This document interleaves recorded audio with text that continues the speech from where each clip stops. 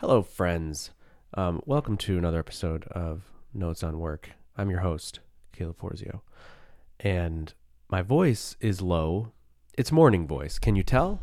Can you tell that this is first thing in the morning? And why am I recording this podcast? Well, let me tell you. For the sole purpose of getting through some of this morning voice so that I can record screencasts because I need to talk. I think that's the cure for morning voice is talking, I guess. But yeah, I'm screencasting again, and I'm reminded of all the little funny things that go with that. And one of them is morning voice, because if I start out in the crack beginning of the day and start, recording, and then as the day goes on, my voice gets higher or softer maybe, and when you're watching these videos, you can just tell the difference big time when it goes from the end of the day back to the beginning of the day. And then you're like, holy cow, his voice just dropped an octave. And so whatever. I don't know if other people do this. Is that something people do? Do people time their screencasts so that they don't have morning voice? Yeah, I don't know. The random other related thought, I was watching Suits, and there's been two occurrences where the main character, Harvey, has had a cold in real life. You can tell. It's oh, he's got a cold. And that's one of those things that does show up in shows. And I'm sure they try really hard to not have that happen, but they can't hold up the whole schedule because you have congestion, they must have some trade secrets on how to not sound like you have a cold. They must be huffing nasal spray and stuff before. I should honestly look up what actors do to avoid sounding like they have a cold. Just, for my own purposes for screencasting. Because I also have a cold. And that stopped me from recording basically all week. Not because I was too sick, but because I sounded like garbage. So, I don't know. That's something random. Again, this podcast is just so that I can get rid of this morning voice. You're the fool for listening to it. And don't make your audience a fool, Caleb. You're smart and talented and decided to listen to this. Something like that, I always think the wrong place to go to learn how to not sound nasally is Googling how to not sound nasally, buying some product that's supposed to make you not sound nasally. I don't know, something like that. The place to go is where there's extreme financial motivation for celebrities to high stakes situations to not sound nasally. That's where you want to go. I'm trying to think if there's other examples where I think about this sort of thing where I'm oh, they had to figure this out because the money made them. So that's the place you want to go to figure out what to do, not Google or whatever. Anyway, I can't think of another good example, so it's just a random thought. But okay, continuing on with the screencasting thoughts. Something I love about screencasting that I'm reminded of, it's some of my favorite work. That was my feeling yesterday. It was oh, I hope I don't stop doing this. It's some of my favorite work for a handful of reasons. Biggest one I've talked about before, you can be done. You can do something, package it up, and it's done. It's not evergreen. You might have to re-record the new version 2 years later, 3 years later, which is what I'm doing. But when you finish that thing, people might even report a bug, but it's done. You get what I'm saying. It's not software. It's a piece of media.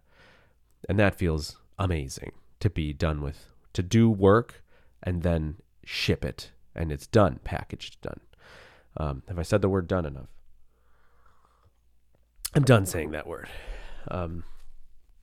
So being done is awesome. Another thing that I love about it is it gives me a little sandbox to make perfection.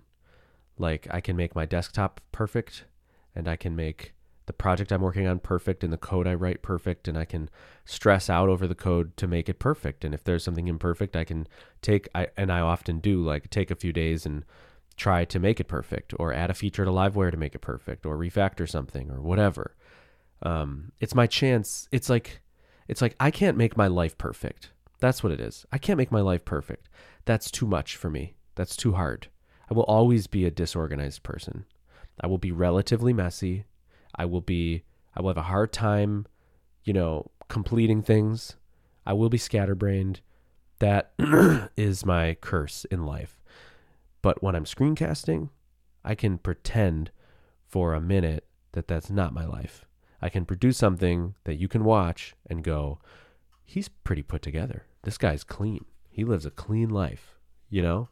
And it feels that way when I'm recording it. It's like, oh, my desktop is perfect. My project is perfect. Everything's perfect, you know?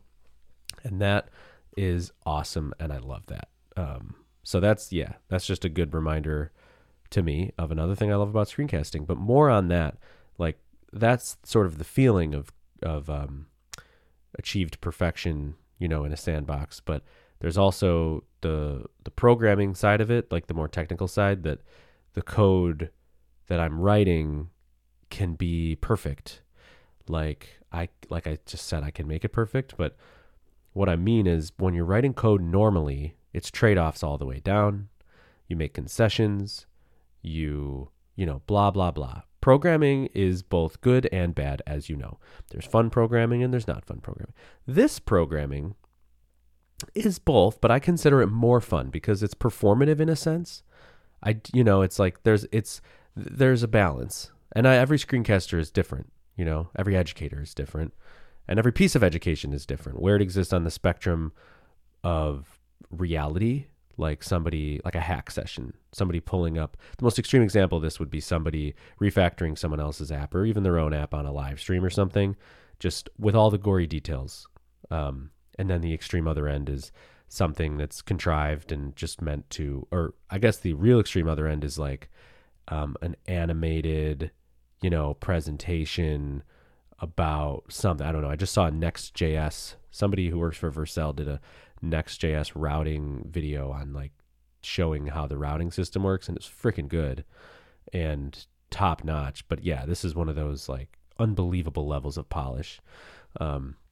So anyway, every piece of education exists on a spectrum in that, and it's nice to be able to do something that's more towards the polished and presentable side, especially for this intro level stuff that I'm doing.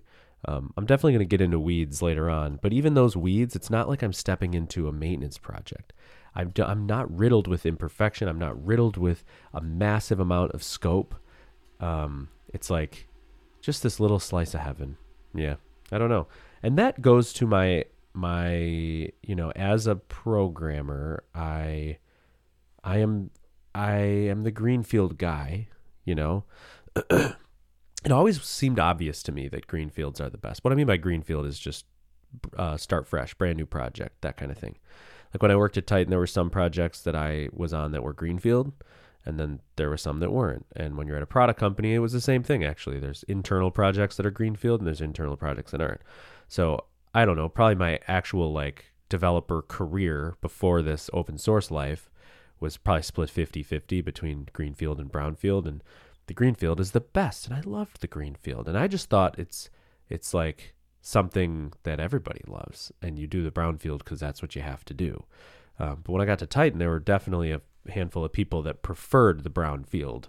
For some reason, Matt Stauffer claims to prefer the brownfield. I don't understand. But I guess I do get, like, there's some satisfaction in taking something that is, you know, imperfect and making it more perfect, or taking something and leaving, you know, Boy Scouting it, leaving it better than you found it. But anyway, that's not me.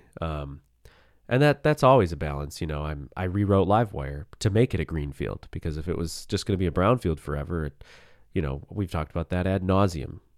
And these screencasts, I was actually telling Mitch about him, and he's like, "Well, what? Oh, he was like surprised, like, you're re-recording all of these? Like, you're not, you know?" I was like, "No, they're outdated."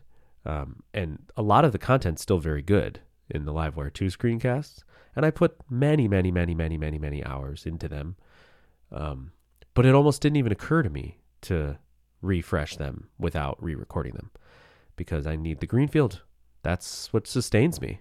And that's why I surround myself with people who are less like that. Like Jason Beggs is somebody who is more disciplined in that regard, and that's so I can sort of take a weakness of mine, partner up with him, and now now that weakness is covered by his strength. Yeah. So greenfield, brownfield, I think, is one of those Maybe it's I think it's partially a developer personality thing. Maybe it's all a developer personality thing. But yeah, I don't know. All right, well, I try not to ramble on here past 10 minutes, although I haven't been sticking to that at all. Hopefully I worked through some of this voice stuff. La, la, la, la. Nah, and I don't know if I did. Well, see you later, friends. Thanks for hanging out.